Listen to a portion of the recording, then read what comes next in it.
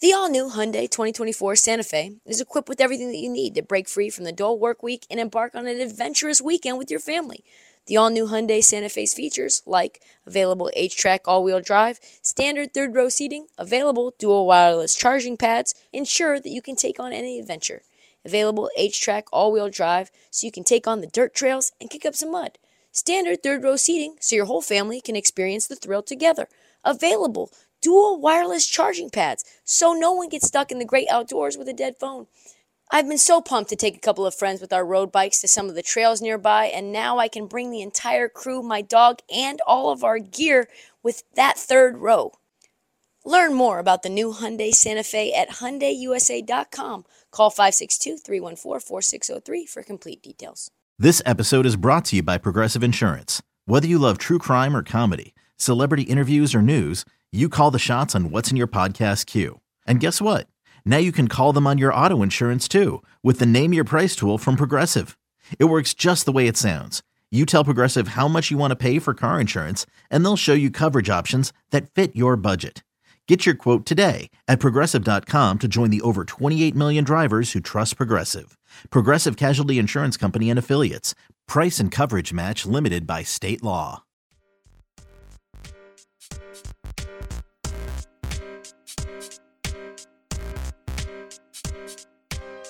Guess what, Phoenix Suns fans?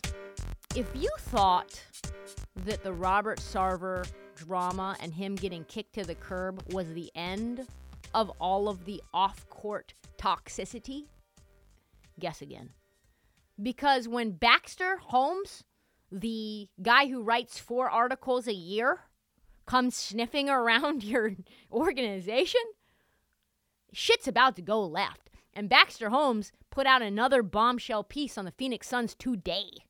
And you know what? It's not good. It is damning. According to the NBA's own investigation of Robert Sarver, many current and former executives and employees told investigators that they believe Sarver's conduct had a trickle-down effect, that he behaved poorly towards his direct reports, and those reports in turn felt that they had license to mistreat their own reports.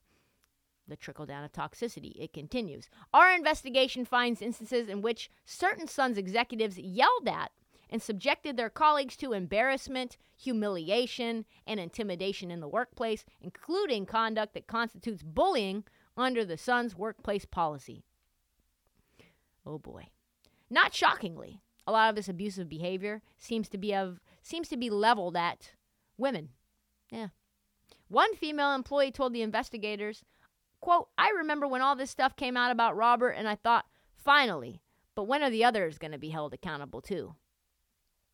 The main culprit appears to be high-level executives, including CEO Jason Rowley. While Rowley says more punishment will be coming for those who are responsible in this atmosphere of abuse, one former employee was like, "Yo, you going to fire yourself or what?" Like, 'cause it's you, my guy, it's you. And Rowley is a guy, mind you, that the report says he once berated a pregnant female executive who had the balls to question the reporting structure of the Suns by just straight up screaming at her, "Who the fuck do you think you are? Who the fuck are you to question the reporting structure? If I tell you to report to someone, you fucking report to them." The ESPN article indicates that the woman was then iced out, hassled over her maternity leave, and then she was fired when she returned to work from said maternity leave. I think that's against the law. I'm pretty sure it's against some labor laws. It stated, quote, "Male team executives tried to terminate the female employee while she was on leave, but the employee's female supervisor actually persuaded them to wait until the employee returned to work to then eliminate her position." Who was this male executive that tried to get her fired and then later fired her? Yes, CEO Jason Rowley. This is nuts. Like, the entire report is somehow, some way, more damning than the actual stuff about Robert Sarver alone. Fucking executives were just blatantly harassing and bullying and intimidating employees pretty much everywhere, allowing sexual harassment from team sponsors, forcing multiple pregnant women and new moms to quit. They just hated pregnant women. No one hated pregnant women more than the Phoenix Suns front office. They were like, yo, it was so bad that the investigation concluded the Suns organization has been a difficult place for women to work, particularly if they have young children, and that Suns executives have on occasion treated female employees differently because of their gender and their pregnancy. What is the solution in Phoenix?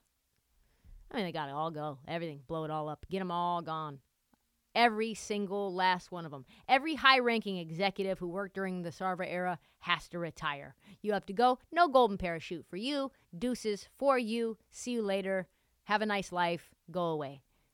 You can't build a better organization. You can't buy the Phoenix Suns and have these fucking assholes still in the building doing the same thing. That is just like changing ownership.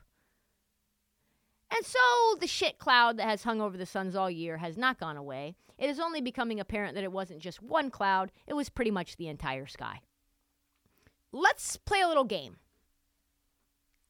I am an NBA franchise. Who am I? I am currently the hottest team in the NBA right now at the moment. I've won 7 games in a row. I have the second best record on the road in the entire NBA at 10-6. I'm playing currently at a 666 clip within my own conference. My star player has been completely maligned this year, but has been hot as fuck, averaging 21, 11, and 4.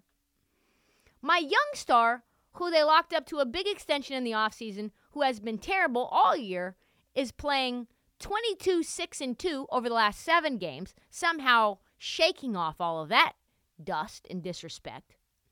My coach, who's been largely considered to be on the hot seat, now stands in 5th place. Who am I? Who am I?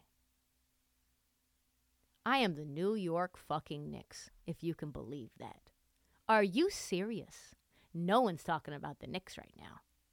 I couldn't even believe these stats. I couldn't even believe that they were currently the hottest team in the NBA. From dead in the water at 10-13, people saying Tibbs was going to be fired, rising in the standings, being tied 5th with the Sixers. They are tied with the Sixers right now. Julius Randle, from him chucking 15 shots a game from 6 inches outside the three-point line to being unstoppable. R.J. Barrett going from the worst contract of the offseason to a legit borderline all-star player. The team currently playing really good defense. We have to do some sort of deep dive soon, like a autopsy on the death of the New York Knicks stinking, because only one question matters right now. Is this a fluke? Or are the Knicks for real? Was this a bad start? Or is this just a hot moment? We're going to have to see. We're going to have to see. You ready? Showtime. On May 3rd, summer starts with The Fall Guy. Let's do it later. Let's drink a spicy margarita. Make some bad decisions. Yes. Audiences are falling in love with the most entertaining film of the year. Fall Guy. Fall Guy? Fall guy. That's what the poster said. See Ryan Gosling and Emily Blunt in the movie critics say exists to make you happy. Trying to make it out? Nope. Because I don't either. It's not what I'm into right now. What are you into? Talking. Yeah. The Fall Guy. Only in theaters May 3rd. Rated PG-13. A really quick look at what's happening in Chicago. Bad news Bulls. It's not good. Bad news Bulls. Currently, the Bulls sit at 11-18 in the East. How bad is 11-18 in the East?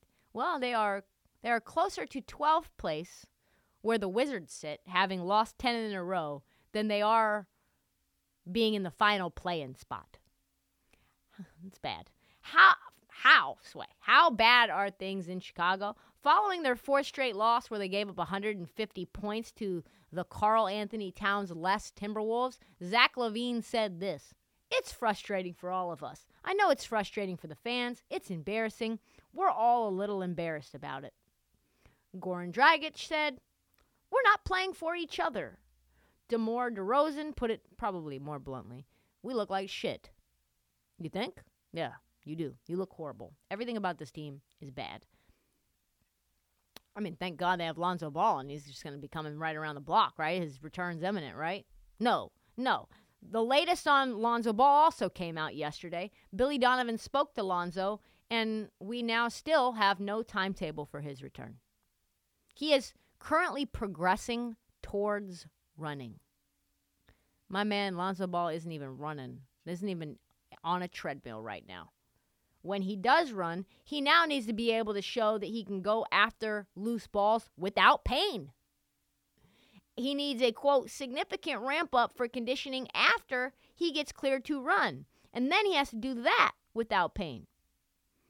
Let me just say this. If you think Lonzo Ball is coming back this year, he is not. This is like a Zion thing from last year. Same thing. He's not coming back. I would not be surprised if he goes to Beaverton to go work with Nike for a little while. Just see if he can figure some things out, do some soul searching, take some ayahuasca, figure it all out.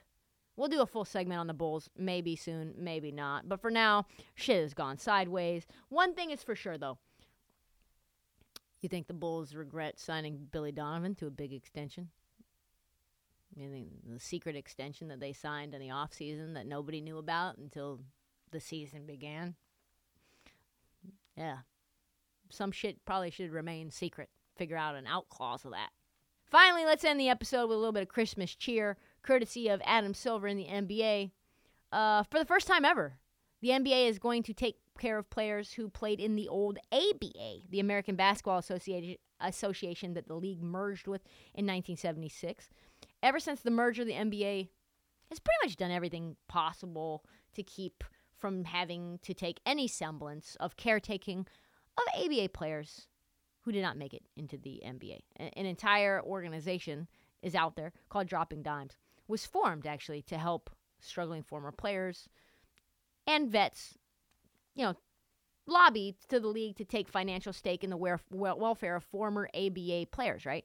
So finally, after 8 years, the league has decided to open its purse, its enormous purse, by the way, and cut off a tiny little slice for a league that's pretty much saved the entirety of pro basketball in America to the tune of $25 million. I mean, it's better than nothing, I guess. Just in time for Christmas. This is unbelievably good news, I think, for every ABA player, whoever hooked on or never hooked on with an NBA team.